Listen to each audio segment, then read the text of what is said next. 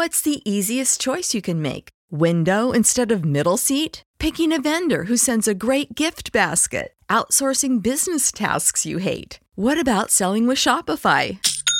Whether you're selling a little or a lot, Shopify helps you do your thing, however you cha-ching. Shopify is the global commerce platform that helps you sell at every stage of your business. From the launch your online shop stage to the first real-life store stage, all the way to the did we just hit a million orders stage. Shopify's there to help you grow. Whether you're selling scented soap or offering outdoor outfits, Shopify helps you sell. Wherever and whatever you're selling, Shopify's got you covered. Sign up for a $1 per month trial period at shopify.com/try. Go to shopify.com/try now to grow your business, no matter what stage you're in. Shopify.com/try. Everybody in your crew identifies as either Big Mac Burger, McNuggets, or McCrispy Sandwich. But you're the Filet-O-Fish Sandwich all day. That crispy fish, that savory tartar sauce, that melty cheese, that pillowy bun. Yeah, you get it. Every time. And if you love the Filet-O-Fish, right now you can catch two of the classics you love for just $6. Limited time only. Price and participation may vary. Cannot be combined with any other offer. Single item at regular price. Ba-da-ba-ba-ba.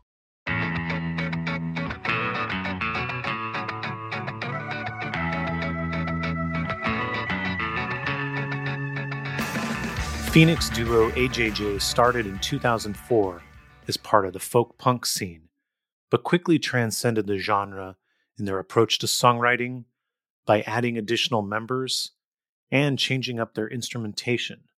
And as popular as the group are now, when they signed to Asian Man Records a few years in, they were still a relatively unknown band. But while in Asian Man, they got so big that Mike Park actively encouraged them to move to a bigger label.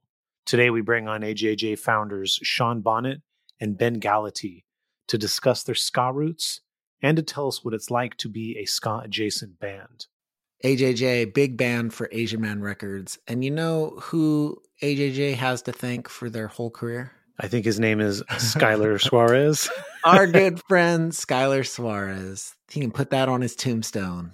Without Skylar Suarez, AJJ doesn't have a career. But so AJJ, like, because they've been part of the Asian Man family, like, I know you and I have both been fans of them for a long time and known them for a while. I feel like there's all these kind of like peaks and valleys in the Asian Man roster, and AJJ is one of those peaks. Yeah. You know the other band that Skylar signed to Asian Man? What's the other band? No Torso. Oh, No Torso. Great ska band. But yeah, they're not as well known as AJJ. Yeah, so Skylar, you got about a 50% batting average. Although 100% batting average when it comes to bands being good. Yes. Yeah. And so, we have Sean and Ben, who the original members of AJJ. Yeah, what a great episode. They're great dudes. Yeah. I hope I get to see Ben again soon. He's tall like me, and I like hugging him. All right, so this first bit is some Sean-specific questions. Mm-hmm. So, Sean, last year you played some acoustic songs at an In Defense of Ska event in Mesa at the Sojo's Vegan Donuts. We sure did. Thank you very much. That was you did a fine service to ska. By the way, like, I know you've played a lot more shows than me, and Aaron Burke from Mini Bosses set this all up, but that was got to be one of the weirdest like shows where it was like we're at a vegan donut shop at like 8 a.m.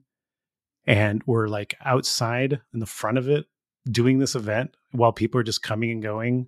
Like, how weird was that for you in terms of the different kinds of crazy shows you've played? It was not weirder than playing a grocery store. When'd you play a grocery store?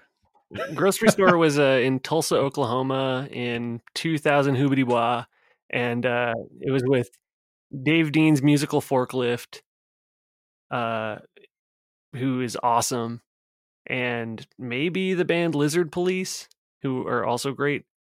That was the first time that I ever had that drink called tepache, It's like a somewhat like a semi-fermented pineapple rind drink, kind of in the, it's like a cousin to kombucha.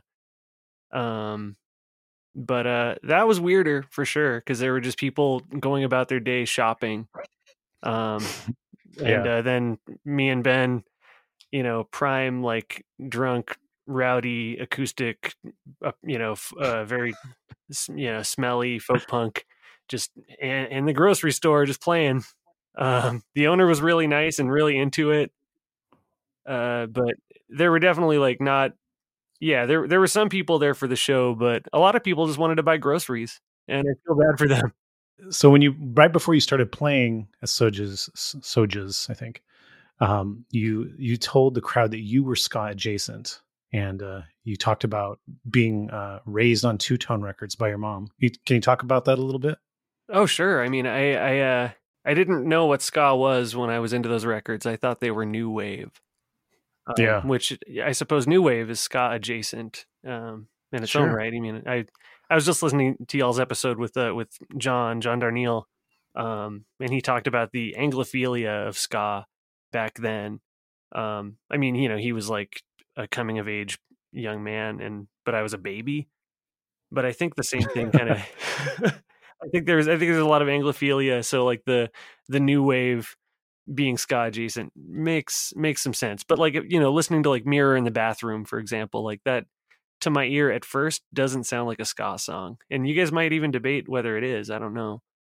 But I loved the Specials, and I loved Madness. I still do listen to them today.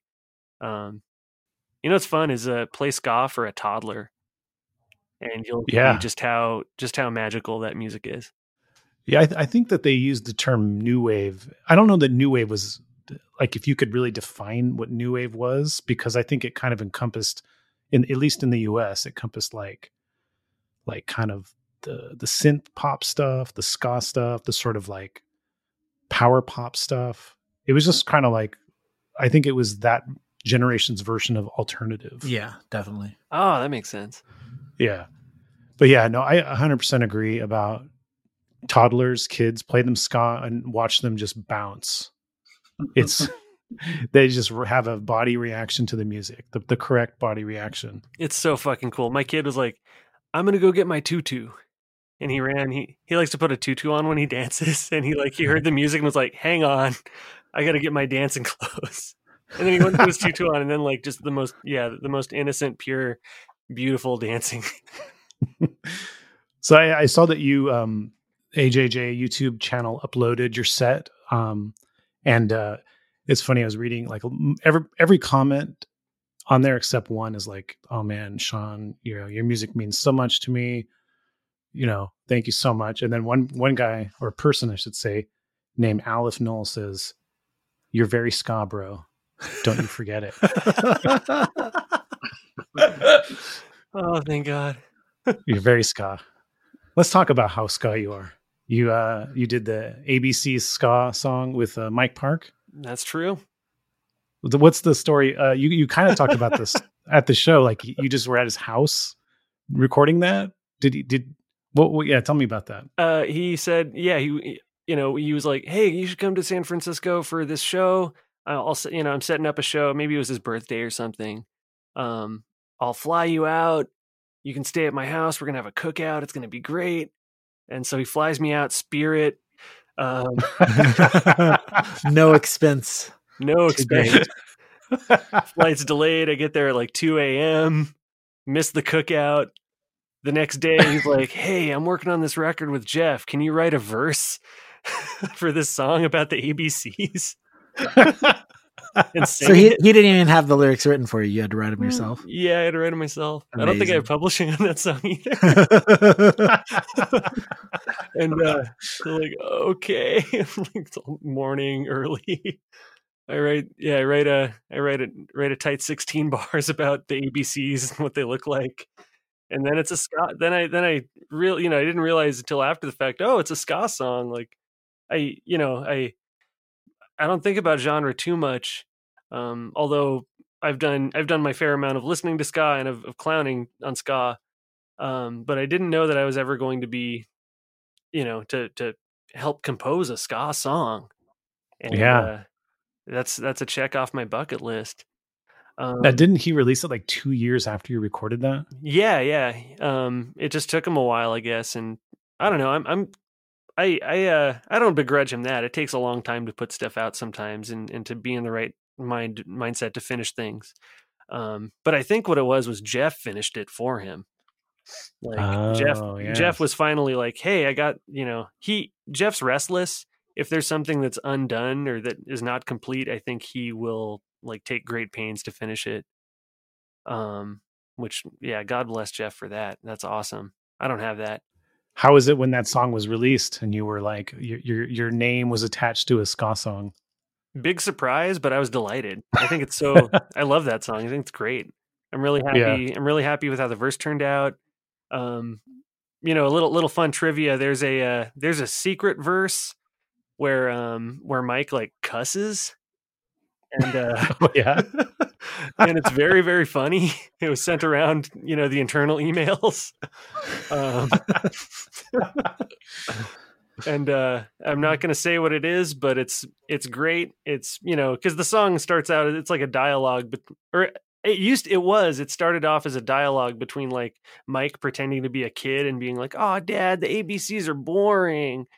And then Mike's all like, "No, they're not. Check this out."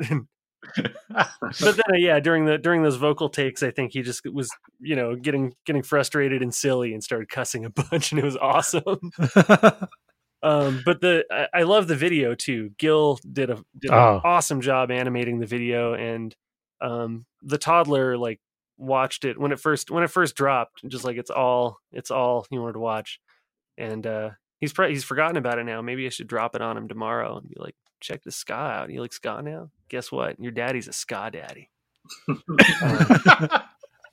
But this leads me to the biggest ska daddy in AJJ is my esteemed partner Ben Gallaty. Oh, he's the most ska member of AJJ. Yeah. So I want to hear your ska past, Ben, but we're going to talk about a specific ska night first. Okay. And see if you remember. So how many years ago was it? Maybe 3-4 years ago? No, maybe longer. But the Yucca Tap Room. Yeah. Bob was there, right? Bob was there. There was some metal band that went on, and they had huge spikes coming out of the wrapped around their wrist area. Oh, shit. Whoa, what? I'm trying to remember. Do you remember this? I remember, like I have this vague memory. It was Narboots, right? And so that was the first band. Then the second band was Narboots. Okay, yeah. And the headliner was Mini Bosses. Yeah, I was definitely there. I do remember this. Wait, was the metal band Ben's metal band? No. Ben didn't play. Ben was just an audience member. Oh, okay. Yeah. I just remember visually this band was like they were metal, and then they had spikes that were like at least a foot long all around. It was very, very elaborate. I have no memory what their name was. And obviously they were friends of Aaron or something. Yeah. So during the Narboots set, we did one ska song, and it's about Mike Park. And I remember during that song, Adam and I surrounded you and just yelled at you and just demanded that you skanked, and you did. Oh, really? Wow. I must have been drinking. I do not. You don't remember? I mean, yeah. I remember how to skank. I remember like the basic mechanics of it, but I hadn't realized that I'd skanked in the last decade. So yes, sir, Ska Sergeant. Yeah, maybe it wasn't the first time somebody demanded you skank, so maybe it didn't like it didn't stick out in his memory. That's awesome. I'm glad that I went along with it. That's rad. Like a Manchurian sconed it. I just remember also in all the chaos, like just we're throwing stuff around, and some guy wanted to fight me, and there was a lot of fun stuff happening that night. But then I just spotted Ben, and Ben and I are both really tall. And I just walked over and I just hugged Ben, and I held him for a good 15 seconds. Oh, that's so sweet. Yeah. That was nice. Thank you for that. That's my strongest memory of the show. That was a fun spot. The Yucca Tap Room, because it was like, typically they didn't do a cover there. So, it wouldn't necessarily be people that were into the music. Like there were so many times where like the regulars or the people that were, at the bar were like kind of hostile to the musicians that were playing. So it was a weird spot, but it was great. A lot of great shows happened there. Yeah, it's funny as Narboots, because Narboots was just is just a fun project for Adam and I. So every single show we've ever played has been in the Bay Area, except that one show. It's the only time we've ever toured, and that's because Aaron was like, "You guys got to come to Arizona. I'll fly you out." We're like, "Cool, that's fun. Let's do that." God, that rules. Aaron, you know who else was at that show? Who else? Jamie Wolford of Animal Chin. Oh, really? Yep. So you guys must have hung out then? Yeah. I have a picture of us together at that show. Okay, because I didn't know him back then. Wow. There's a whole bunch of ska happening. So Ben, let's hear about. So yeah, Sean has told me already, and he's already said this in the interview, that you're the more ska member of the band. So yeah. So I was in my like the first band I was in like 7th grade or something was called Free Delivery, and I know that we at least played a ska song or like incorporated some ska stuff into our music. 7th grade was also when my friend Billy Davidson, he was like new to the school. He was like had a weird haircut, like he's all shaved except for like the very front part, like some little like bangs coming off. And he skateboarded, and like I went and hung out with him, and he had, I believe it was like one side of the tape was Operation Ivy and the other side was like Skank and Pickle, Sing Along with Skank and Pickle, which just like completely blew my mind. I don't know, like I just never heard anything like it, especially Skank and Pickle. So that was like kind of my introduction to ska. And then, so my brother, my half brother, brother from another mother, who's a little bit older than me, quite a bit older than me, he grew up in like the Riverside area and was like buds with all the Voodoo Glow Skull guys. So like I heard about them when I was pretty young, and I went to tons of ska shows. Remember seeing Real Big Fish with the Pilfers at this place called Gibson's in Tempe. What other bands? The Toasters came through. The Skoidats were supposed to play with them, but the guy got like his voice was messed up. But I think maybe the Blue Meanies were also on that show. That band is fucking great. Oh yeah. Yeah, I need to listen to more of the Blue Meanies. They sound awesome. I read the book. I read your book. It was really fun and interesting. And there's like, started to like dig around a little bit to listen to some of the stuff that you mentioned in the book. Oh, thanks. Yeah. It's cool. I found some great stuff so far, and I'm sure there's plenty more where that comes from. Yeah, the Blue Meanies were kind of a band unlike any other from that era. Just like felt like Mr. Bungle was a pretty big influence, Yeah. Like their take on ska was a bit from left field. They seemed to. I remember their live record. They had kind of a chip on their shoulder about genre in general, and they said like, "We got this thing. It's called music." I mean, you can kind of understand. It's a weird thing where it's like they get kind of like you get pulled into the ska scene, and that scene's very welcoming, and but at the same time, you get sort of like it's hard to break out of that or to like appeal to people who aren't into it already. Mm-hmm. Like there's so many people I'm sure that love or would love Blue Meanies that don't particularly care for ska because it doesn't really sound like most ska bands. Yeah. But it's hard to be like, oh, it's a ska band. I don't like ska. So it is a challenge, so I can understand a band like that having a little bit of a reaction. Yeah, no, it makes perfect sense. If the Blue Meanies were around today, I bet they would be really successful because I think genre is kind of crumbling. Yeah. Or at least like people's allegiances to genre and like the walls they put up to like, their allegiances, it's all going away. People just kind of like whatever now. And it's awesome. I heard you, Ben, you did this interview with It's Record Time where you were talking about your favorite difficult second record was More Specials. Yeah. yeah, I really love that album.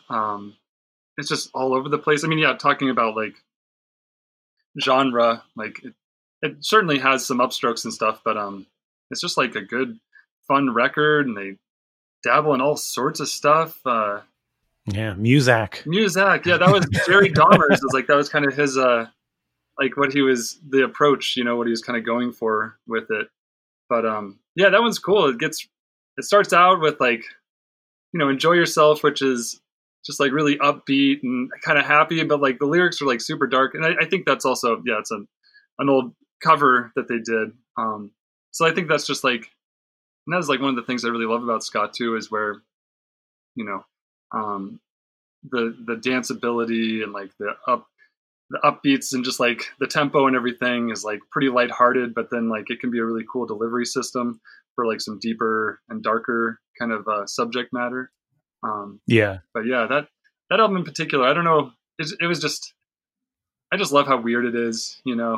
It's I never grow tired of it because there's always some new like dimension of it that I hear, and I like continue to listen to it. So yeah, that's a good one. It had kind of broke up the band too. It's like you can kind of like that tension can be a good thing, but I think it was maybe just a little bit too much for that band at that time. Yeah, that band had a lot of tension. Mm-hmm. Yeah. What do you think? Did you ever listen to In the Studio? The album that followed? It's only like, it's Jerry Dammers, and I think the drummer and maybe the bassist for some of the songs. It's the Specials, AKA. Okay. So, which is a band, that was a name they used in the 70s, and then they went to the Specials, and then he went back to Specials, AKA.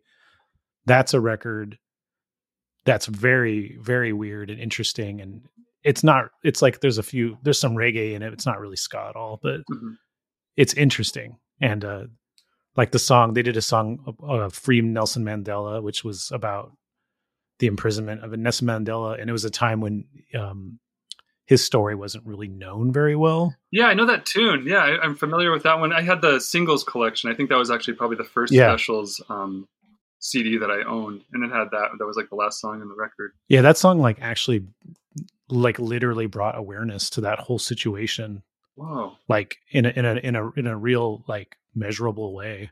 That's awesome. I hadn't known that. Is the More Specials your favorite two-tone record, or were you just kind of going with that sort of like that question of the second record? Yeah, I was just going with the question of the second record. I love Madness One Step Beyond. I love Specials by the Specials. Like I said, the singles collection is incredible. More Specials. I have Dance Craze, like that's a cool little collection of songs. Actually, I really like Body Snatchers. They never put out a record, but like they had some singles. Yeah, I really like the lead vocalist. Her voice is really, really cool. So yeah, I like a lot of that two-tone stuff.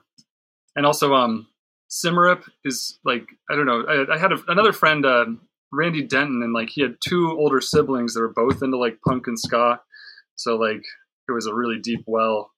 And definitely like heard about Cimarip through them. And, yeah, you turned me on to Cimarip. You and Randy. Phoenix City, which is great.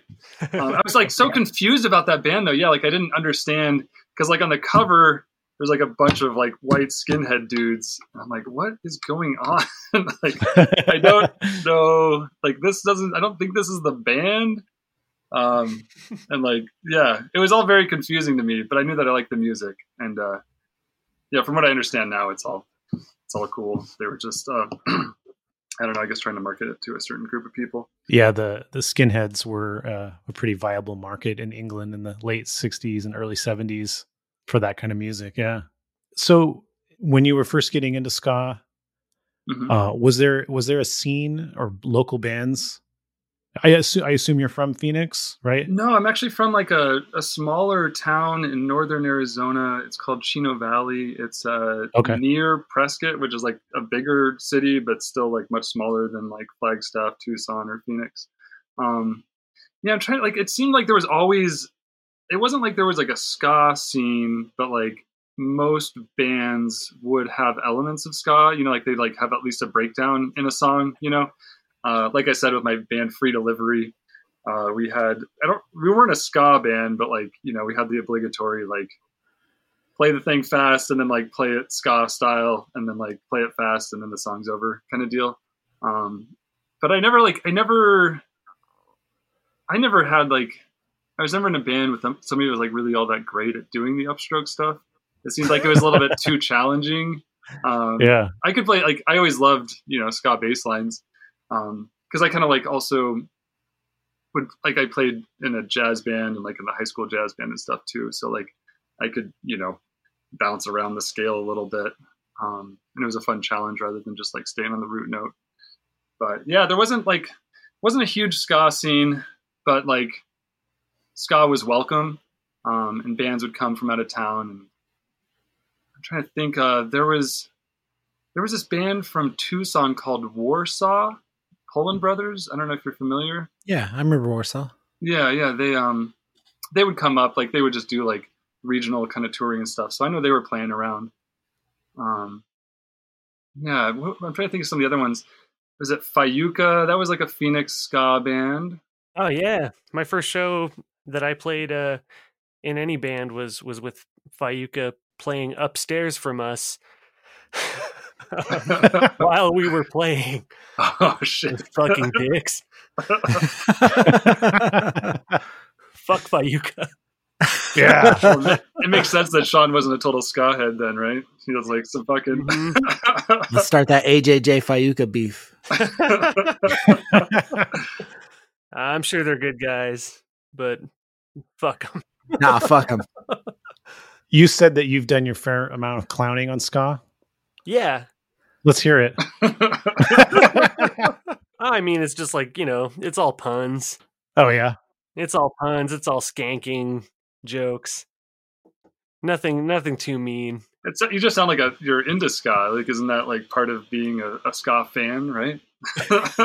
That's something I've noticed. Is it is somewhat self-effacing. It is. It can be. Yeah. So that's kind of the line you have to walk when you're, you know, ska adjacent.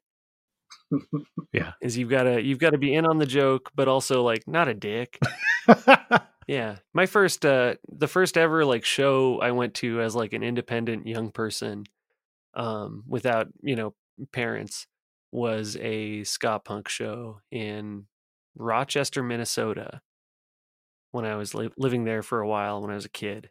And there was a band called Sesto that played, and they just knocked my socks off. They played this one song that I learned later was an MXPX song, but God, I love the bass line. Then another show when I lived in Phoenix, when I moved there, back there. Okay, so maybe the thing that I clowned on ska the most when ska was like the official music of the Cortez High School Golf Club.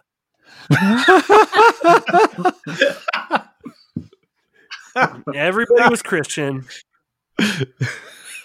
Five Iron Frenzy, right? I mean, yeah, dude. Oh yeah, biggest selling artist on Asian Man Records, and they didn't even put out a record. They just sold the shirts to all the freshman golf club members forever. Wow. And then like I remember getting like peer pressured by some Christian punks when I was in middle school and high school to go see some bands at a place called the Fire Escape in Phoenix. I saw a band called American Made a few times. Do you guys remember American Made? No. Were they also a Christian band? When it was convenient to them, I'm sure it was. Yes. Yeah. Anyone will be a Christian band if it's paying right, you know. They went myrrh. They went myrrh with that shit. I seem to remember a band like that. Yeah, I think I saw them up in Prescott. Actually, I was unimpressed. Yeah, they were getting out there, and they were like, you know, I liked once again, I liked their bassist. One time I saw him at Guitar Center, and I was like, "Whoa, you're the guy from American Made. That's sick." Like, yeah, check this Music Man out. I just like can't get the image out of my head of like the golf team like flipping on like some 5-iron frenzy and then like doing like the synchronized skank and then like praying, doing like a bow for like praying. Yeah. Is that what it was like? I was not in the golf club, but those were the ska guys when I was in high school. Yeah. Yeah. No, you were right. You were right to clown on them.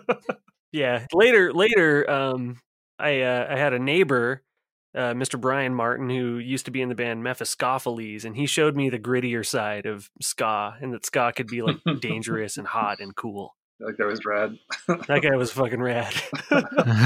Hey, Sean, I called in sick for work, so I'm upstairs getting drunk. You want to do that? And go upstairs and play on his Wurlitzer. He's like, I got this David Bowie songbook. And we be all drunk, singing Major Tom together, kicking his dog and stuff. Fuck. I love Brian Martin. If you hear me, Brian Martin, if you're out there, miss you, man. Blink twice. Yeah, there was no God in his ska. It was awesome. No. Once you learned that there was a world of godless ska. Yeah. And then I found out about like the rudiments and stuff, and it's like, oh shit, this is hard. Yeah, I was really into Choking Victim and Leftover Crack. Like, those first records were, that was like my shit for like senior year of high school, just when I moved out. Yeah, there was like this crazy shit went down. I wasn't at the show, but there was like this this like Halloween night show like that turned into a fucking riot with Leftover Crack was supposed to play, and I don't know if they ever actually played or if it just became like this enormous fight. But yeah. Legendary Phoenix stuff right there. The Firehouse riot. On the Brick House, I think. Oh yeah, the Brick House. Pardon me. I saw Stizza play the Firehouse after that though, and he was like, "Thank you guys for having me. I know we're not allowed in this town anymore." I was like, what are you talking about? Yeah, because I reached out to them. I had the wild idea. I'm like, well, yeah, we'll just book them at the Counterculture Cafe or whatever. And like, I don't know, whatever. Like maybe they burned a bridge with somebody else, but I'll book the show. And I wasn't. It's not like I was promoting shows or anything. I just thought I could.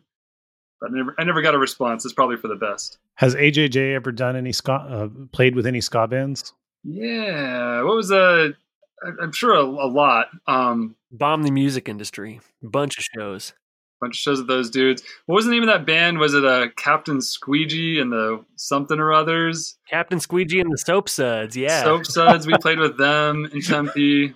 They ran away from ska though. Now they're like math rock band. Do they keep the name though? I think they did, which is pretty brave. Wow. The Kodiaks. We played with a band called the Kodiaks in Louisville. That I thought of that just the other day. Oh yeah, they were sick. Yeah, they were a good band for sure. Omaha, we played with the band Omaha or Lincoln. We played with this sick fucking band called Vibin' High. Hell yeah, we did. Vibenhai, I believe. Yeah, I think we opened for them, right? We sure did. Yeah. It was appropriate, no doubt. Yeah, the fucking crowd loved them. They were great. I mean, there's like fun party band. Play the basement. David Solomon's house was where that one happened. Shout out David Solomon. Yeah. Shout out David Solomon. And I'm sure plenty more. I mean, yeah, because like we're on Asian Man Records, so of course, like for the reunions and stuff like that, we definitely. Yeah. I'm trying to think of which bands, but I know that we've played with ska bands. Like we've played with Dan Potthast in a million iterations, but never any of his ska bands. Like the Stitch Up, we played with them in Santa Cruz. Stitch Up's rad. Yeah, absolutely phenomenal band. It was at the point in time where Shannon was playing bass. I can't remember who was on drums, but Greg. I mean, Greg was the original drummer. I don't know if he was continued to be. Yeah, is he the San Diegan? No, or I don't know. Actually, I don't know if he's from San Diego. I ended up hanging out one time playing solo in San Diego with a guy that told me that he played drums on all the Stitch Up records, and I was like, wow. Huh. Yeah, I think that dude. Did he do sound at the Irenic as well? I think Rick Johnson knows that dude. Oh yeah, I think he did. I can't remember his name right now, but yeah, maybe it's Greg. Yeah, sounds good to me. Yeah, let's talk about Asian Man Records. Yeah, let's. Here's how I understand your Asian Man origin story. You are playing at a place called Mama Buzz in Oakland, and Right. The legendary Skylar Suarez Mm-hmm. goes up to you and says, what does he say? Like he wants a free CD because he's going to give it to Asian Man or something? He's in the Asian Man family, very cheap. Yeah. So he's just kind of like looking for his angle. And then he sees in our merch box a Toys That Kill record that we had procured earlier on in that tour when we had hopped on a bill with Toys That Kill. But he's so he piggybacks off that and says, "Oh, we put out one of their records," and we're like, who is we? Who is we? Asian Man Records, and we immediately just start kissing his ass, and give him all the stuff he wants, no problem. Didn't take much back in those days, though. We were like pretty happy to give anyone that was at all interested in our band all of the merch for free. Yeah, shit was kind of cheap, and we didn't care. We've always looked at it, especially back then, as like, just kind of a fun, like a vacation project. And so, happy to share it. But especially with someone from a record label that puts out cool records. Do you remember anything about that Mama Buzz show? Yeah. I remember that we saw Jamie Stewart and Keira Lee from Shushu walk in. Your former roommate, Adam. Yeah. Yeah, we lived like 2 blocks from Mama Buzz. Hell yeah. Oh, no shit. Yeah. So I remember seeing them and we had opened up for Shushu previously, like, a while back, and I was a big fan. I think Ben's a big fan, or a fan. Yes. I don't know. I'm a huge fucking fan. I'm a fan too. Oh yeah. There we go. Amazing band. Oh, the best. So yeah, that night was super exhilarating because it was like, oh man, Shushu came out to see us. They did not. They came to get coffee and they left. That show was the other thing I remember from that show is it was set up by Eric Landmark from the band Numbers, as kind of a trade. We had set up a show for him solo with the OCs and PD Dammit from Trace Ferocious, who I think now is also in the OCs. So Eric hooked us up with the Mama Buzz show in because we set him up at Modified, and we played with another group called Readyville that were kind of like our like Bay Area cousins, just for having like really good storytelling songs that were acoustic driven. That guy Nick was such a great songwriter. Did the Vision of a Dying World also play that show? Were we on tour with them, or am I thinking on a different trip? That was the second time we played Mama Buzz, and okay. that time we played with some guy, the trumpet player for Tom Waits, and Vision of a Dying World guys were so excited. Yeah. That we played with them, or maybe it was some shit like that. Maybe it was like Tin Hat Trio people, or it was really cool, like Bay Area art music. Have you ever heard Jamie's older band, Ibopa? I haven't. I don't think I've heard any of the Ibopa stuff, but I do know that one of the big reasons that we did like decide to work with Asian Man Records was 10 and the Swear Jars discography was on Asian Man. And I got it. I love that fucking record. There's definitely some ska in the Ibopa. Nice. Right. It stands for the indestructible beat of Palo Alto. Is that right, Adam? That is correct. Yes. Okay. Yeah. That's great. I like that. By the way, Jamie, if you're listening, we really want you on the show. I've already asked him once. He doesn't want to do it. I'll text him. I got nothing to lose. It's not about him wanting to do it. It's just that he should do it. Yes. By the way, when you guys played San Francisco, and was it 2020? It was 2021, obviously not 2020. When Shushu opened, it was just Jamie. Mm-hmm. I gotta say, he can do a mean balloon solo. That was so fucking sick. Ska story.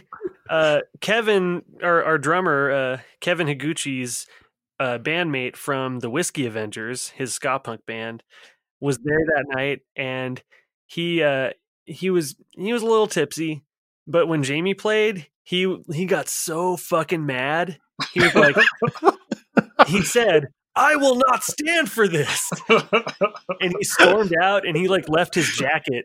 He like it pissed him off so much that he was like, "Fuck this, I'm out." And it was a members only jacket. I wish Kevin knew that I loved members only jackets, because I would have totally kept it. It was like one of those big and tall members only jackets, just my size. Wait, was it literally the balloon solo that put him over the edge? It might have been the balloon solo. It might have been when he whistled into the microphone full force. Yeah, I like that move though. Just for everyone that's listening, it's not like whistling with his mouth. He has a whistle, like a gym whistle, that he just like puts in the microphone and just like blows. Yeah, and it's full long. And by balloon solo, we mean like when you take a full balloon and you do that thing where you let it leak really slowly and it makes that really high, irritating voice sound. Mm-hmm. That's the solo. Yeah. Very, very, very, very artistic. And then he would flick it into the audience. It was so good. Sometimes you do two balloons, even, you know. Yeah, mm-hmm. Yeah. If you didn't get enough squeak out of the first one on a special occasion, yeah. Yeah, there's not a lot of bands we tour with where I will watch their like set every night, but I did for Shoo Shoo. Yeah, and it was the same songs and everything, but I just had to watch it every night. That was the best tour. So at Mama Buzz, Aaron and I play there in Nar Boots, and just so you guys don't feel bad about Jamie walking out, Boots Riley walked in during our set from the Coup. Yeah. I mean, really though, if you hang out in Oakland for like more than a day, you're going to run into Boots because he's like everywhere. But he walked out before our set started. He just was there to get coffee. Yeah. Damn. Yeah. What was your understanding of relationship to Asian Man before you met Skylar that day? Were you a fan of Asian Man? Was there specific records that you liked? I was a huge fan of Asian Man records. I would do the mail order and stuff when I was in high school. Me and all my friends, you know, I remember getting a Link 80 shirt. I don't know what happened with it. I know it was super small, and I don't know if I fucked up when I ordered it and got the wrong size, or if Mike just like sent whatever size he wanted to. I like fully wouldn't put that past him. But yeah, I'm trying to think of some of the other bands. Like, there's so many good bands on Asian Man records. Why can't I think of any right now? I mean, like, I just, yeah. 10 in the Swear Jar. 10 in the Swear Jar. That's the one. No, that's seriously a good underrated Asian Man album. Good for Cows. Good for Cows. Oh yeah, Good for Cows is on there. I remember, I think Skank and Pickle was the music for Margaret Cho's like stand-up special. Yeah, it was supposed to be for her TV show, but the TV executives passed on it. Yeah, but that's what they wrote it for. Did that shit ever? Did anything ever air with them backing up Margaret Cho? Because I remember watching her, and then there being like a ska band or like a pretty peppy band off to the side. This was when I was a kid watching Comedy Central. Yeah, I don't know. I don't think that was Skank and Pickle. Okay. Yeah. And in that case, I think the first time I became aware of Mike Park was when he put out a record on Subsidy or Hopeless. Yeah, Subsidy. What was that one? Was it North Hancock Falling, or was it something about music? The Love of Music. Yeah, For the Love of Music, like the cartoon. I remember like looking at that artwork, just like hanging up in the record store and being like, "Damn, that looks fucking cool! Like so pure."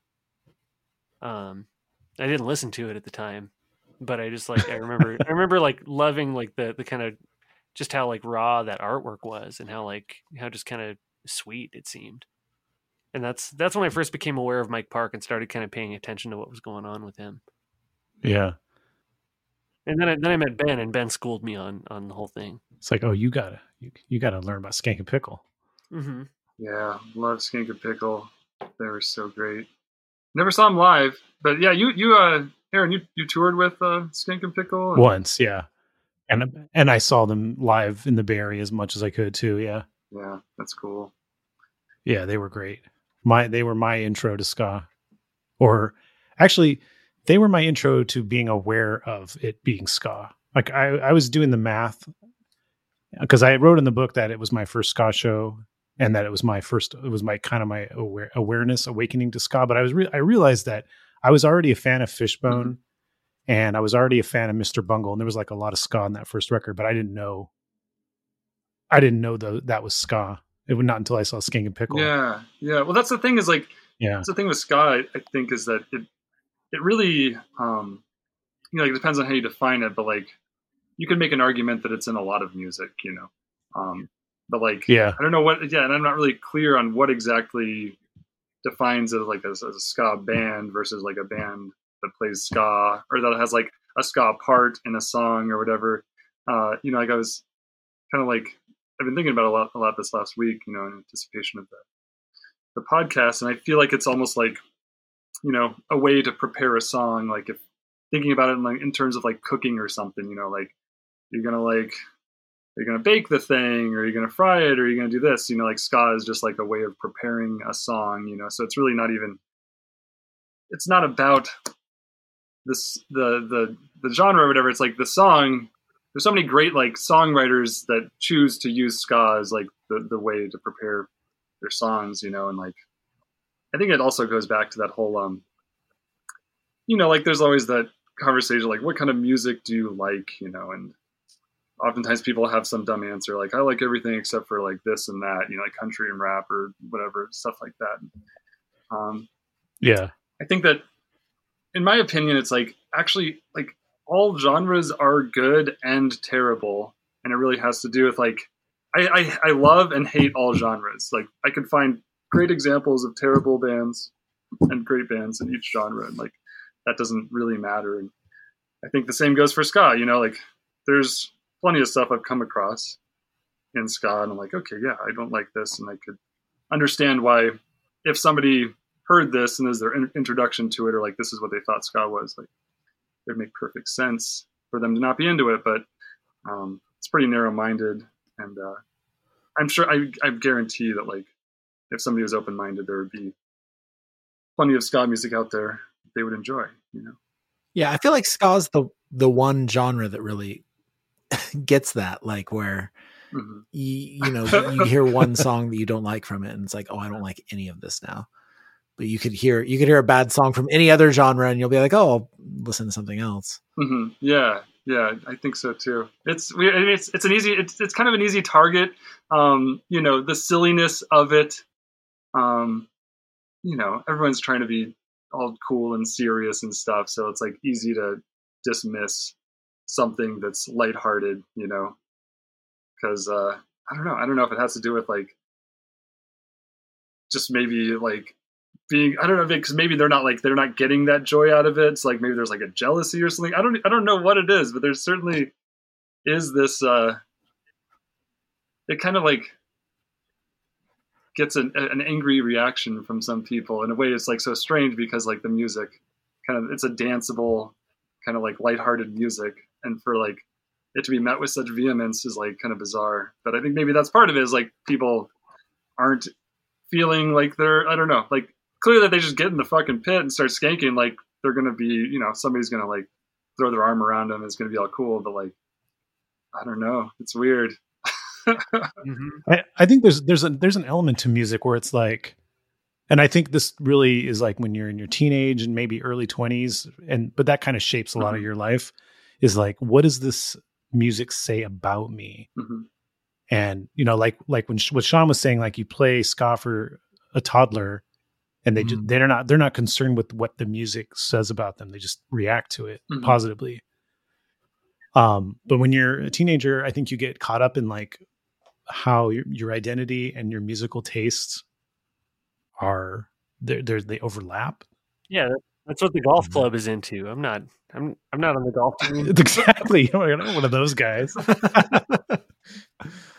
So there is opportunity, I think, for people as they get older to kind of like overcome that. But I'm some people get stuck in that, like, that's how they felt and reacted when they were younger about music and this and whatever kind of music. But you also, I think, you can overcome a lot of that. I mean, I've there's so much music I like now in my 40s that I hated or wouldn't even give a chance to.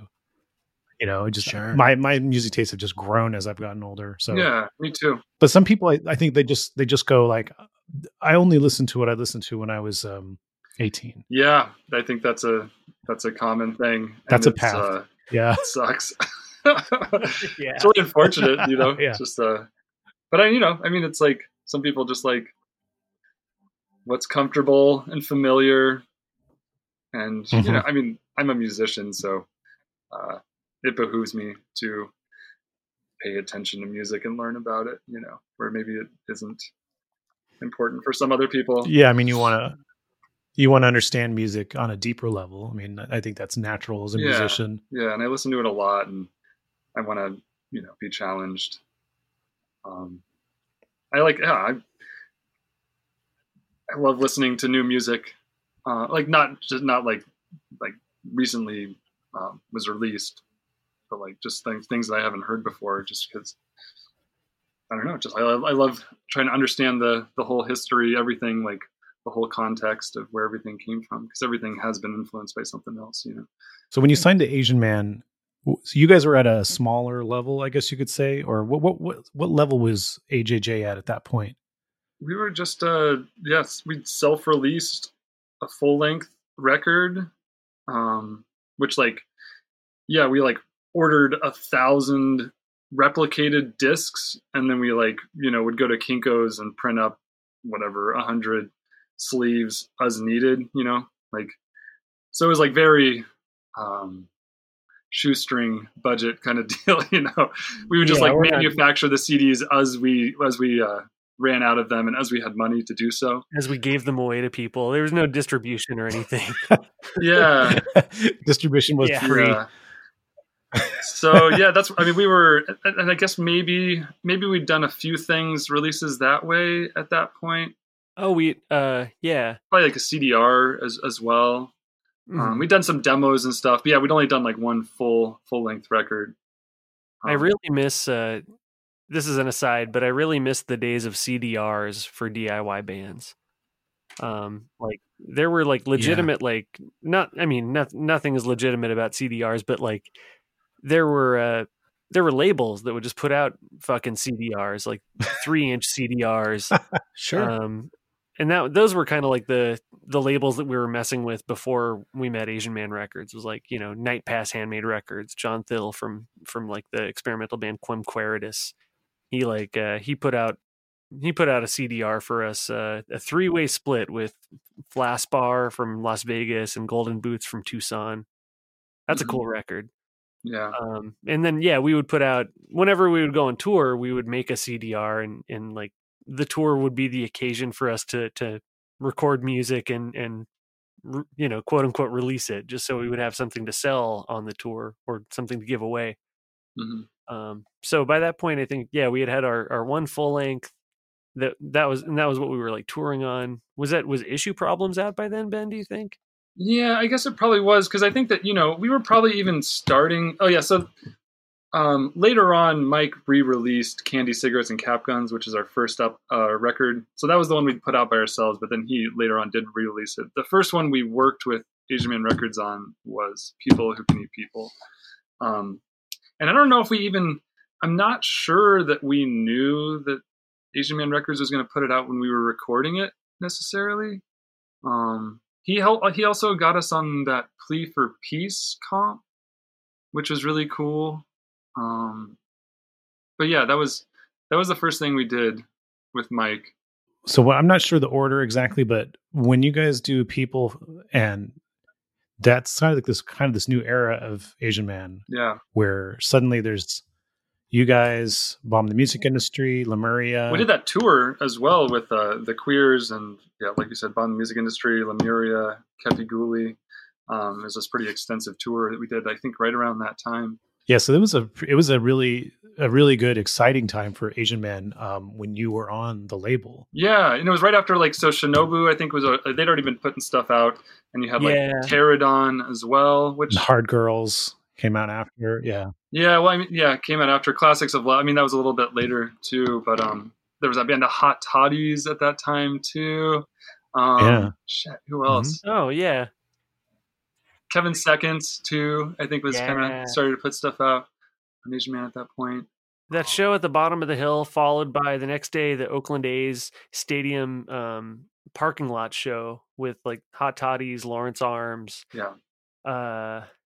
Fuck. Who else? Who else played that show? Well, Pterodon and Shinobu, I'm sure played it. Yeah. Yeah. Shinobu were another, like, I mentioned 10 in the Square Jar, but like Shinobu was a band that was doing stuff and we fucked with for sure. And they made me want to be on Asian Man Records because what they were doing was just awesome. Just great. Really good band. That fucking Hard Girls record, 1,000 Surfaces, is like fucking one of my favorite records ever. So good. Hard Girls is an amazing band too. And when I lived in San Jose at the time when they were kind of up and coming, and it really felt like from the San Jose punk scene at the time, they were the band that was going to blow up. Like they were that good and everyone loved them, but then they didn't, But then, unfortunately, as it happens, but then it was awesome that like Mike Huguenot ended up joining Jeff's band, so there was like some element of it that kind of carried on to something bigger. And who knows? I mean, those guys, I think maybe everyone's living in California again. Am I mistaken? I think Max moved back. Was he in Santa Rosa recently? I don't know. I thought I heard something about all the Hard Girls. I saw Morgan last year, and he lives here in Sacramento, apparently. Yeah, so let's get a Hard Girls reunion going.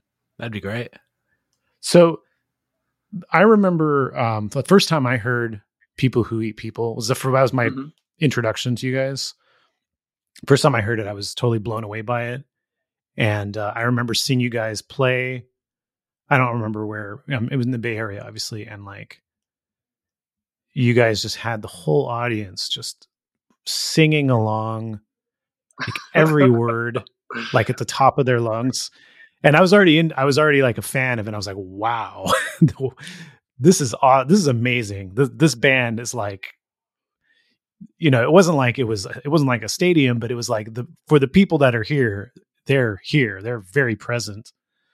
So when did that happen? That sort of like when you guys really started to notice like, oh, something's happening with this band. Yeah. I mean, I guess it was probably just started around that time, it was like we were touring and pushing and, things were fine. We'd play shows and some people would listen, some people would be into it. And then it was right around that time. Yeah. I think, what year was that? Was that 2007 when People came out?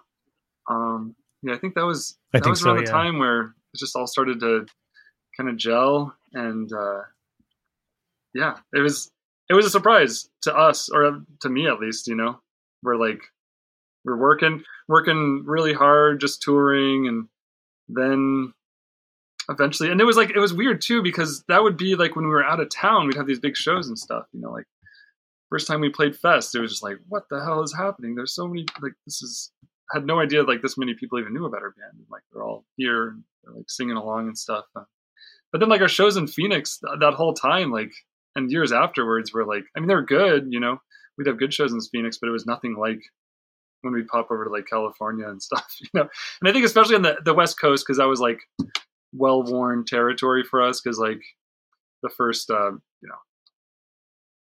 like it was many, like probably the 5th or 6th tour where like we even like kind of like crossed like over and like past the Midwest. It was a long time before we ever got to the East Coast, but yeah, that was probably, that could have been, I think it was like the 11th anniversary for Asian Man Records.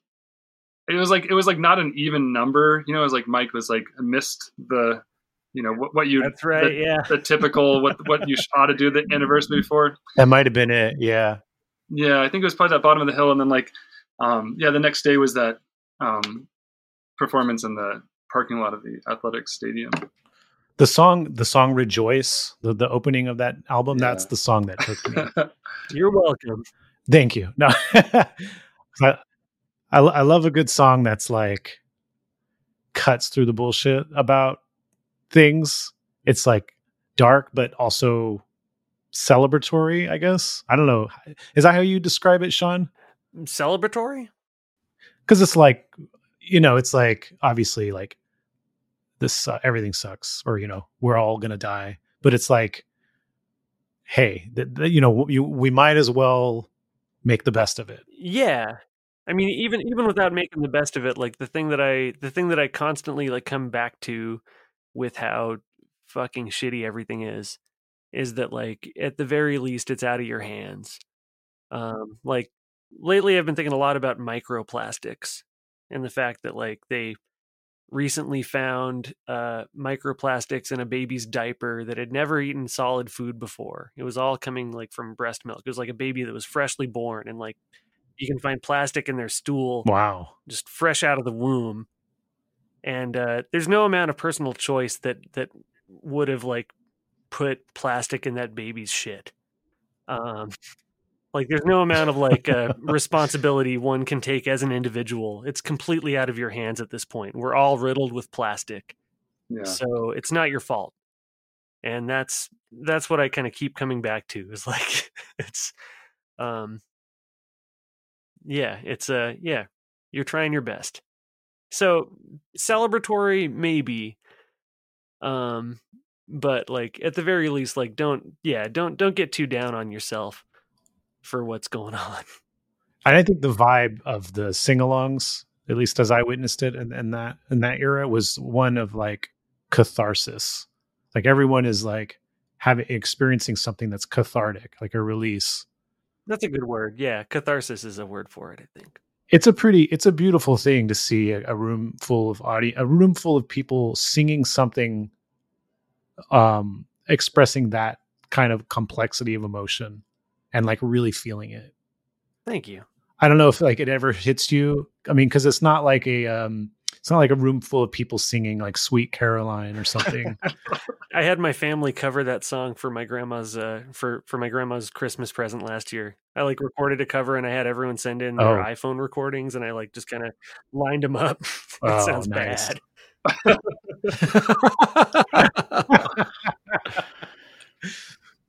But like singing this like kind of complex emotional thing altogether. I mean, how does that feel for you? It sounds great. It sounds like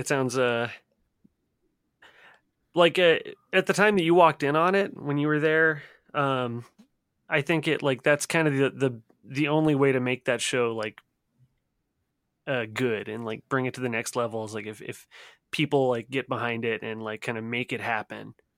Because like otherwise you're looking at like an upright bass and a guitar and two people singing, which is also cool. But I think like the participation and the catharsis, like that group happening is what made it like a real band. I remember like when I interviewed you, Sean, for the Mike Park article I wrote. It might have been around the same time. I don't know if you've continued to use this as a descriptor, but at the time you were like saying, our band is sad in the key of happy. Yeah, I would still describe that. Yeah. Now I think that you could say this about. There's definitely a lot of ska bands you can say this about as well. That there's something about that taking music that has a happy sound or an upbeat sound to it and inserting sadness or darkness into it lyrically, how it gives you a very specific feeling. I think that's hard to explain and hard to get in any other way. Like listening to sad music is sad lyrics is a different experience. The best way to describe it is in terms of food. It's like sweet and salty, or it's bittersweet. It's something. Yeah, it's like it's a complexity hidden behind something that's like on the face very pleasant. I think there's also, with like kind of the message, like ska has always had like pretty great like social messages and stuff too. And I think that's something about kind of the music makes a kind of like approaching more difficult subjects like palatable. Yeah, so it's not, it doesn't come off as preachy. It comes off as more like it kind of softens your ears to listen to something of substance. Yeah, it's kind of like, like comedians. I feel like they're oftentimes in the best position to like get a point across, where like people are like kind of open to it because there's like the humor element to it. You can kind of get like some subversive information across just because like people are more open to it because of like the humor element. Yeah, you start laughing so you can hear some like real point that maybe you wouldn't want to listen to otherwise. Yeah. So now you guys did Knife Man on Asian Man. I read that Mike said that he was trying to get you to leave the label because you were too big for Asian Man, and that nobody was interested for some reason. Is that true? Yeah, that is true. Wow, that is so weird. A lot of people don't know what to make of our band. But just from a point of view of like going like, wow, these guys are selling records, they're filling clubs. Like you would think that alone. If you'd go to the show, like, I mean, it was impressive. It impressed me the degree to which like the audience is like singing along, you know, like that's not something that happens at all the shows, you know? So like, it was really bizarre. We kind of had a little bit of a little bit of a chip on our shoulder for stuff like that in the past where it's just like, I feel like maybe like kind of kindred spirits with like ska bands and that like, it's like, why, like we're a good band and like we play music well and people like us. Like why aren't we cool? You know, like what is it that like, why won't the fucking cool kids like put out a record and stuff? But I mean, I don't know. I've gotten over that since then, but it is weird. Can you recall what Mike said to you in terms of like why you should leave the label? Well, he just wants to sell our back catalog, you know, like if, you know, Alkaline Trio goes on to like fucking be on whatever Vagrant and Epitaph and stuff, and then like he's got the back catalog and the sales like fucking go up, you know, like it's good for him to like have the band when they start out, you know, and then they go into bigger things, and then like he's just like doesn't have to spend a bunch of money on marketing and distribution and all that crap, you know. He's not really interested in doing that. He just like, he can let the big label do that, and then he like, you know, benefits from it. Yeah, if it's good for him, it's also good for the bands because he has the most equitable deals in town, and he actually does his accounting and he pays bands, which is sadly so fucking rare. But yeah, like if you at that point he had you know, well, that was our third record for Asian Man, or fourth, I guess, after he reissued our first record. Yeah. So like, yeah, goodbye guys. I have enough records. Like, go get bigger. And you know, we'll see you all. Yeah. It would have been great. It would have been beautiful. And he was also like, yeah, we were like, at that point, we're like starting to ask him like, yeah, you know, can we like, you know, hire somebody to do like publicity for this and stuff? And he's just like, I don't want to do that. Yeah. It's like a huge waste of money. Make him do it. Yeah. And he did. He begrudgingly did it for Knife Man. And I don't know what all came from it. I mean, yeah, the album's great. Like, you know, I'm really proud of how it turned out and how everything's gone since then. But yeah, funny moment back then. I'm trying to remember even who we reached out to, or I don't know. Yeah. I was talking to Barsuk a lot. Oh yeah, we went. But I think I annoyed Josh Rosenfeld too much. I called him a bunch. I was like, you know, I was in like early 20s. This guy's got kids, and yeah, I'm like, hey, we're friends, right? It's like, I'm sorry, Josh.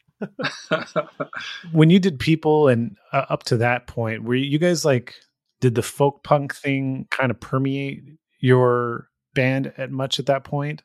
Yeah, the scene, and was that part of what you were maybe like, you kind of compared it to like ska, like being kind of like off radar. Was that maybe something going on? I mean, I don't know if folk punk has ever had like enough cultural cachet to like for people to even like stick their nose up at. Yeah, like in terms of bigger labels and stuff. With the exception of, of course, of like the Violent Femmes and shit. But they're not a folk punk band. They're alternative or whatever. Yeah. So yeah, I don't know, but we definitely had I would say we had a similar chip on our shoulder as the Blue Meanies did. where it's like, no, it's not folk punk, it's music. It's like whatever we want to do with this is what it is. Yeah, I think like Can't Maintain, just like very intentionally, we had like fucking Heart Elation, just like kind of like a power trio punk song. Like, I think we're kind of growing tired of being put in that folk punk box, which is really just we were folk punk by nature of the instrumentation, really, I think was a part of it. So like, yeah, with Can't Maintain, we're just like really trying hard to push against that. And also like that continued. I mean, that's continued out throughout our whole career. I think we've kind of come to terms with the folky stuff, we lean into it. Like Normalization Blues on our last record is like very much a folk song, and that's okay. Yeah, I've softened to it for sure. Like it's because it's punk in spirit, and it always has been. I mean, yeah, I think our band is definitely like, I think it would be a shame to reduce it entirely to folk punk, but sure, call it that. That's fine.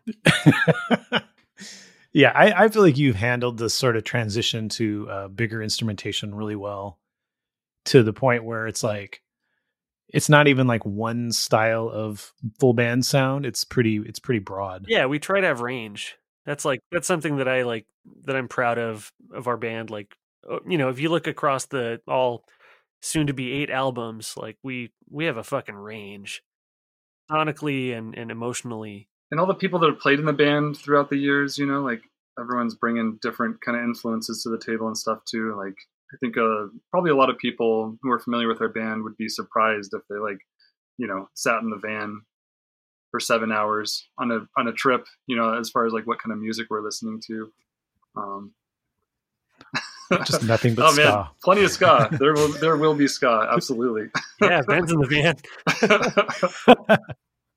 Is there any ska that's been that you've been into more recently that's you've forced your bandmates to listen to? I'm trying to think of anything that I've been listening to. I mean, I probably with ska, it's been more just like leaning on the older stuff that I listened to when I was younger.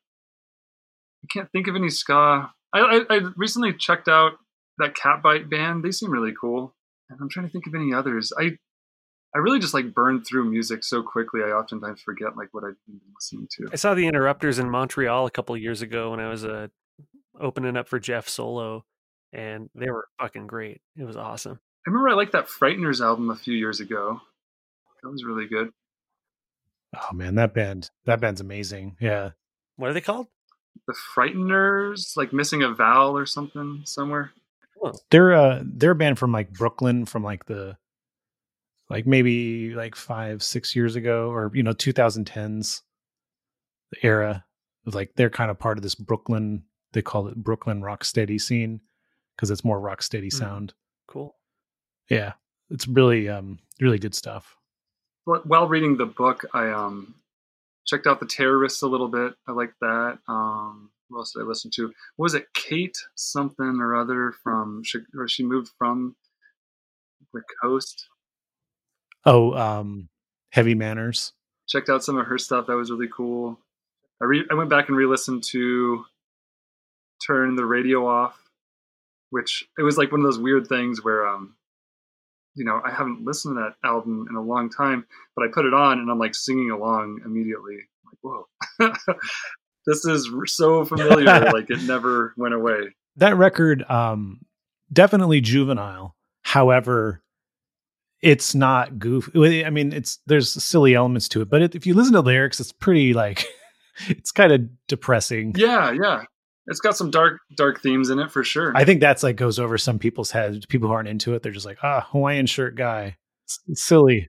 Yeah. Well, then knowing that the so was it the bass player of Oingo Boingo produced that? Yeah. Is that John right? Abelo. Yeah, and like then you hear it and you're like, oh yeah, of course, like this totally lines up. Like you can hear the Oingo Boingo in that stuff for sure. I want to ask about this specific show you did for AV Club. It was you guys and Jeff Rosenstock. It was just covers or something, right? Yeah, it was the Undercover series, but we did something weird with it. it was off season. They liked us and they wanted to have us back, but they didn't have like the season currently running. I see. So they gave us like they gave us the list of all the songs from like the previous seasons, like everything they had done up until then.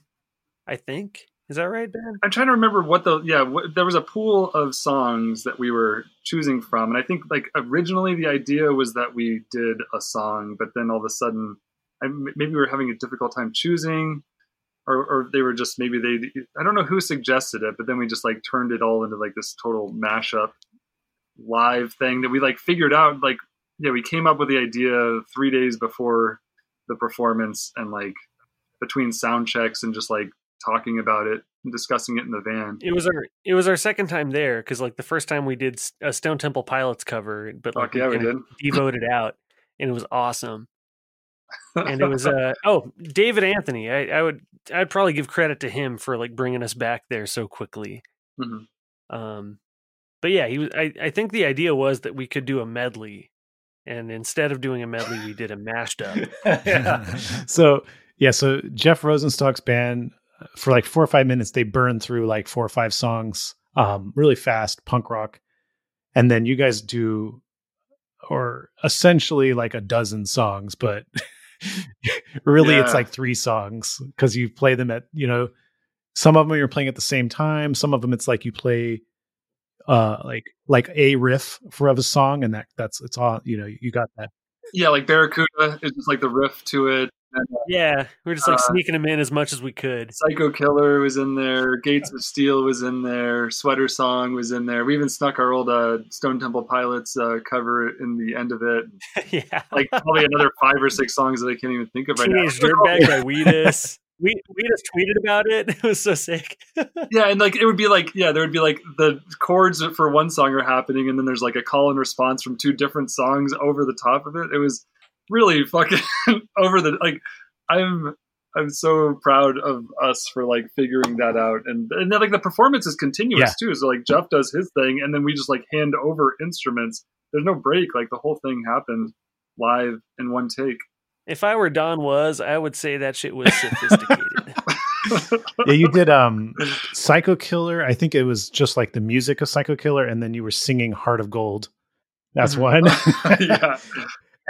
And then I believe like Gates of Steel, We Got the Beat, Go Your Own Way, Linger, all of that. Yeah. Those 4 I think were all going at the same time. There's like that song Surrender, Surrender, Don't. Yeah, like so Cheap much. Trick one? Yeah. That was the first time I had heard the term modulation. Because Preston was like, I don't know if I like that modulation you do during Gates of Steel. And I was like, what are you talking about? He's like, it doesn't change to this key. And I was like, no, just stay on that note. It's cool. What's a modulation? So you came up with this idea a couple days before, and you put this together between sound checks? That's how those fucking AV Club things always are. Like they invite you like a week before you're going to be in Chicago. And then you're like, oh, fuck, what are we going to do? We only have there's this list of shitty songs that we have to pick through. And then there's a Stone Temple Pilots song. So you choose that one. Yeah, obviously. But that was the middle one. The next one we did was actually, it was for all the people who died that year. And it was sponsored by Hornitos vodka, Hornitos tequila. It was like, the Day of the Dead style AV Club. And it's pretty gross. We could have done Prince. We chose Bowie, and I remember us having a big old argument over like what Bowie song we would do. And it would have been cool if we could have pulled out Black Star, but I don't think all of us could have learned Black Star in 3 days. But we knew, we had listened enough times to Quicksand off of Hunky Dory to like pull it off, and I'm the weakest link when it comes to like learning a song, learning how to like play and sing at the same time. And luckily I already had that in the bag. But sorry, back to that. That's those AV Club things. Like they're, your press agent will be like, hey, they want to have you there. And you're like, thanks, but we don't have any time to like figure this out. We have 5 shows ahead of us, and I guess 5 sound checks and 5 drives. to get that done. But that was like, it's, you kind of run on adrenaline. And for that one, like, we were firing on some other shit. I don't know how we pulled that off, and I don't think we would be able to pull that off again. Yeah, people should watch it because it sounds. I don't hear a mistake in there. It's so good, and you're doing these little changes and mashups, and like jumping to the next song. I'm still like kind of amazed that you did this in a few days. Me too. I mean, like, another thing I think that like amps you up for that is the fact that you're performing for the staff of The Onion. Mm-hmm. Like, these people that, like, without fail will write like hilarious headlines and articles and, like, make you laugh every week. You don't want to let them down. Like, they show up all the time and they fucking do it. So, like, do your thing that you do and try to do it as well as those guys do it.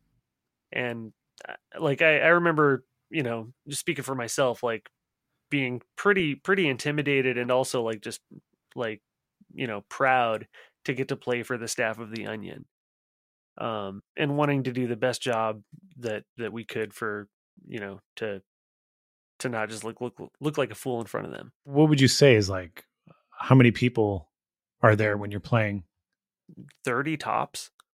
I think one of the times we went in, one of the performances, I believe, was like on the weekend, and like there weren't many people, but yeah, that was that Bowie time. Mm-hmm.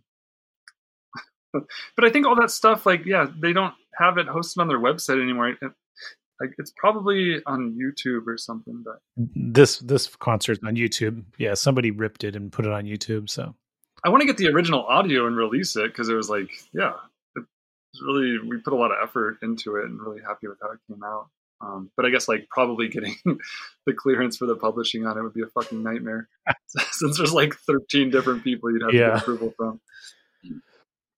13 that's generous. Yeah, 13 bands, like, not to mention all the different interests within that, So after Asian Man, you were on Side One Dummy for a while. Sure did. Good Luck Everyone, the album you released in 2020. You guys decided to self-release that. I'm really curious why you decided to go the self-release route. Decided, really? All these labels they're just like, knocking our door down, but we refused them all. No, I mean, like, Mike Park, of course he would have put it out, but he's like, no, that would be silly. You guys have to do this yourselves. I guess you get to a point where you have enough of a name that, unless it's like somebody with some big reach, that you're going to probably have the same audience buying it. So if you put it out yourself, you're going to get a bigger cut of it. Yeah, that was definitely part of the reasoning behind it. And we recorded most of it ourselves. It was kind of like that was the spirit of it. After having been on the biggest label that we've ever been on, I think we kind of just wanted to, like, turn, I think our career is mostly just like doing a thing and then being like, okay, what's like the furthest we could do that, like, from that, like, how far removed from that last situation can we get? So I think that was kind of part of the attitude as well. Yeah, we're always into trying a new approach, or like, reacting to what we just did with, something kind of polar. I know, like, everyone feels this way about the pandemic, like whatever they're listening to or whatever, like, happened to come out, in the couple months leading up to it, has like some sort of weird meaning to them, unintended meaning. But I got to say that the Normalization Blues, at the end of the Normalization Blues, where you just kind of go, good luck, everyone, like, just in this kind of like flippant but sad way, that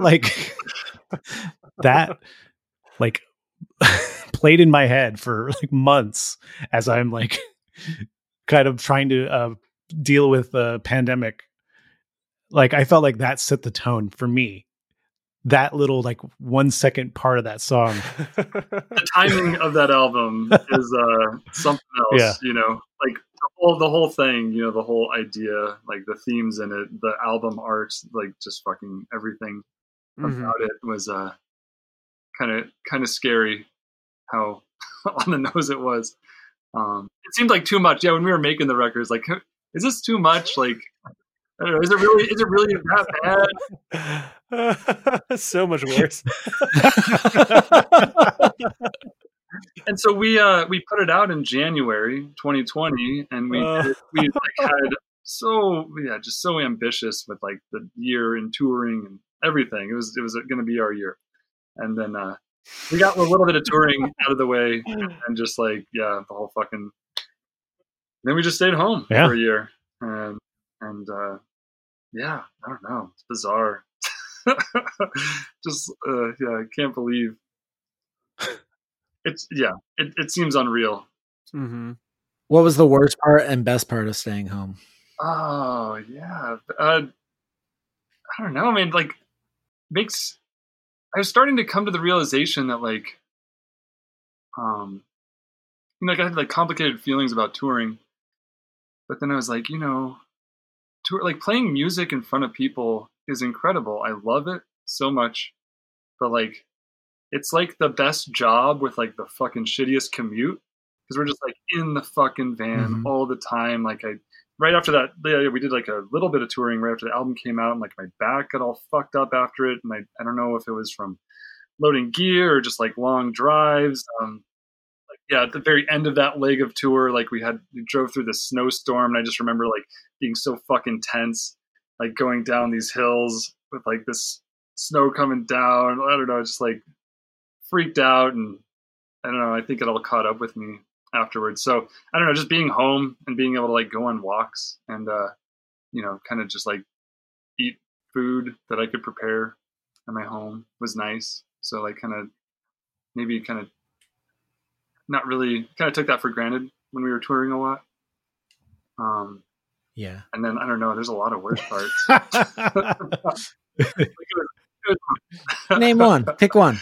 I don't know, washing my fucking groceries. Woo, that like was just fun. never knowing, like there's like this thing that you can't see that's out there trying to kill you. Like that was probably the worst part of it for me.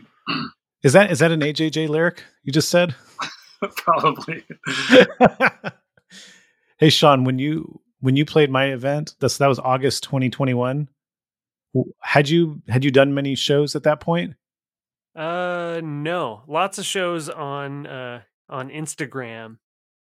My kind of reaction to that to try to like feel normalcy was to play songs that I like and I'm familiar with on like live on Instagram and YouTube. So that was kind of how I like kept musically like tight and engaged. I'd say the best part about the that first wave of the quarantine or of the pandemic was getting kind of like better at self-recording and self-producing. Worst part was losing my father-in-law to COVID. Oh, I'm sorry to hear that. Yeah, that obviously that was awful. But yeah, and that show in August was really fun. Thanks for having it outdoors. That was great. Yeah, they were like they really wanted to do it indoors, and I was like, can you require a proof of vaccine? There's like, I don't know that that's going to go over well here in Arizona. I'm like, well, can we not do it indoors then? Because I don't think that's a good idea. He's like, oh, okay. Yeah, that's a good call. But anyways, if you're listening, I really appreciate you putting the show on. It was an awesome show. But I was, it was the Delta wave was happening, so I wasn't like feeling in the indoors at that particular event. Mm-hmm. Was Sonny the one kind of running the show? Do you remember, Sean? Yeah, it was Sonny. Sonny's awesome. Yeah, he's a great guy, and that was an awesome show. They had like, he brought his like ska record collection to the shop, and he like the case below the donuts was just filled with ska vinyl albums. And they were playing ska, and they made they made some different ska type donuts. Like there was some checkered donuts, and then there was like the letters S, K, and A. You could get those donuts. Yeah, it was awesome. Nice. What was that? So for me, just watching you, it was impactful. It was emotional. Just you know, because I hadn't seen music. I mean, we did one event a little earlier that year with Dan Potthast playing acoustic songs outside, but like just seeing music again, that was emotional for me, and also just like I felt like there was a lot of emotion behind you playing it. That was like I felt. Did it feel that way to you? First, I have a question for Ben. Did you say that your favorite part of the first wave of the pandemic was that you didn't have to go on tour? So you get to go on walks or whatever? Yeah, I was saying that I noticed that touring was really hard on my body, and I was like grateful for the opportunity to kind of, I don't know, it just seemed like I was able to better. Yeah, I don't know, my back was like super fucked up after that first leg of tour, and it would have been really bad if we had to go out on tour again. So yeah. Oh, okay. Yeah. That makes sense. So I mean, as much fun as tour is, like it's hard on your body. Yeah. I was just like to not have to go through all the physical hardships, or just recognizing and having a more clear understanding of like the correlation between like the shitty parts of touring and like how I was feeling, to like be able to draw that direct line and then like be like, okay, cool, I can like make choices in my day to day, and like I'm better about touring now too. Like I think that I make more of an effort to like be physical while we're on tour. Yeah, there's just like coming to the realization that like there's a better way to do it, I think. But I don't know. Yeah, not to say that like there wasn't like a ton of like really wonderful stuff to choose from as far as like the best part of the pandemic. So that would be my choice. True. All right, cool.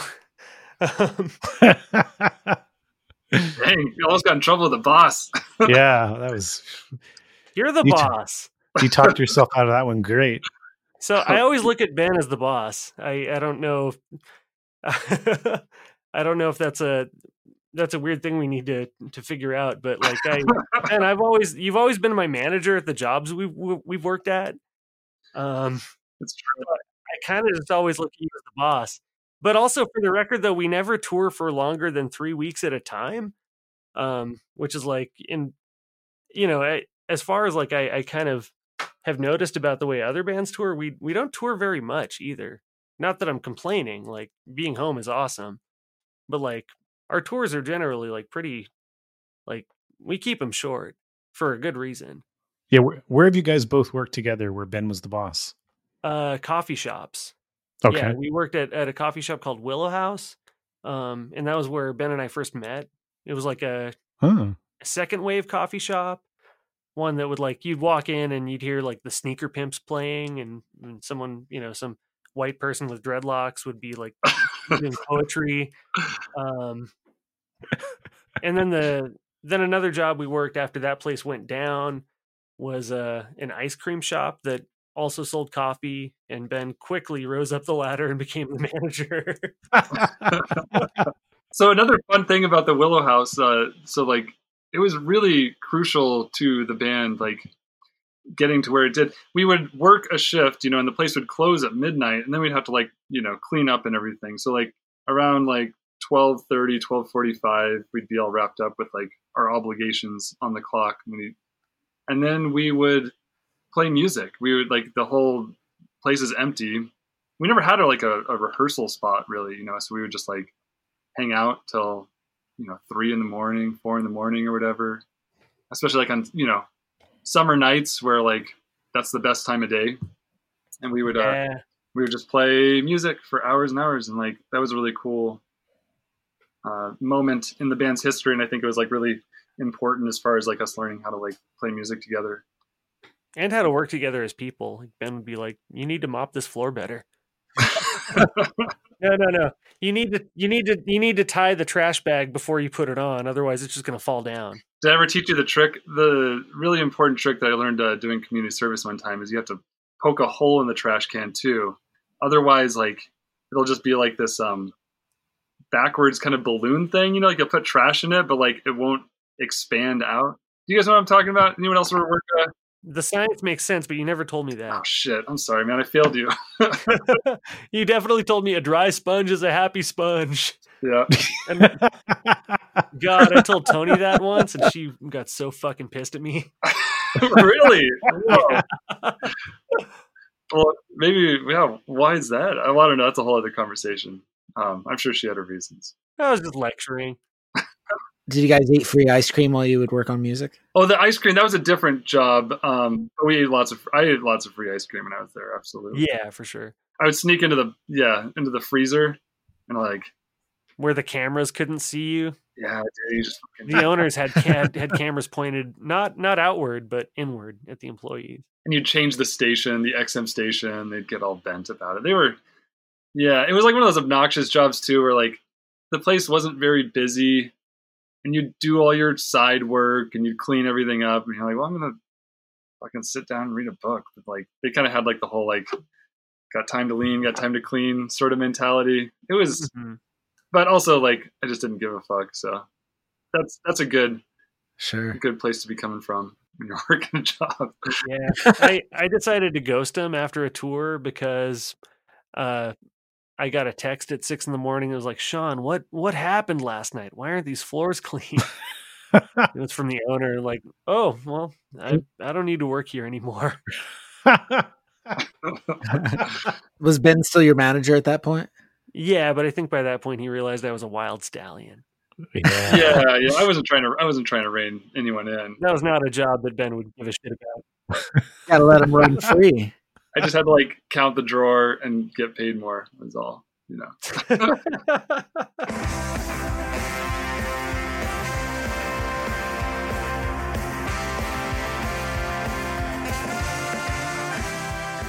Thank you so much for listening to In Defense of Ska. If you've enjoyed this episode, please like and subscribe to the podcast wherever you normally stream or download episodes. If you haven't already, grab a copy of my book, In Defense of Ska, available at clashbooks.com. You can follow us on Twitter, Instagram, Facebook, and TikTok. It's at In Defense of Ska. And please consider joining our Patreon at patreon.com/In Defense of Ska.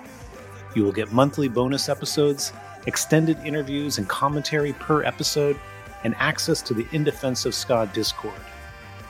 In Defense of Ska would not be possible without the great team that tirelessly works on it every week. So you should go check out their other projects as well. Co-host Adam Davis has an amazing band called Omnigon.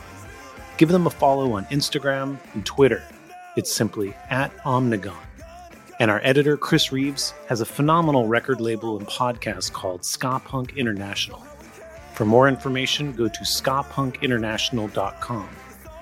And if you've ever enjoyed one of the highly specific In Defense of Ska memes floating around the interwebs, it was likely the work of The Bands I Like Only Charge $18. Find them on Facebook, Instagram, and Twitter. And on that note, we leave you by saying, Ska now more than ever.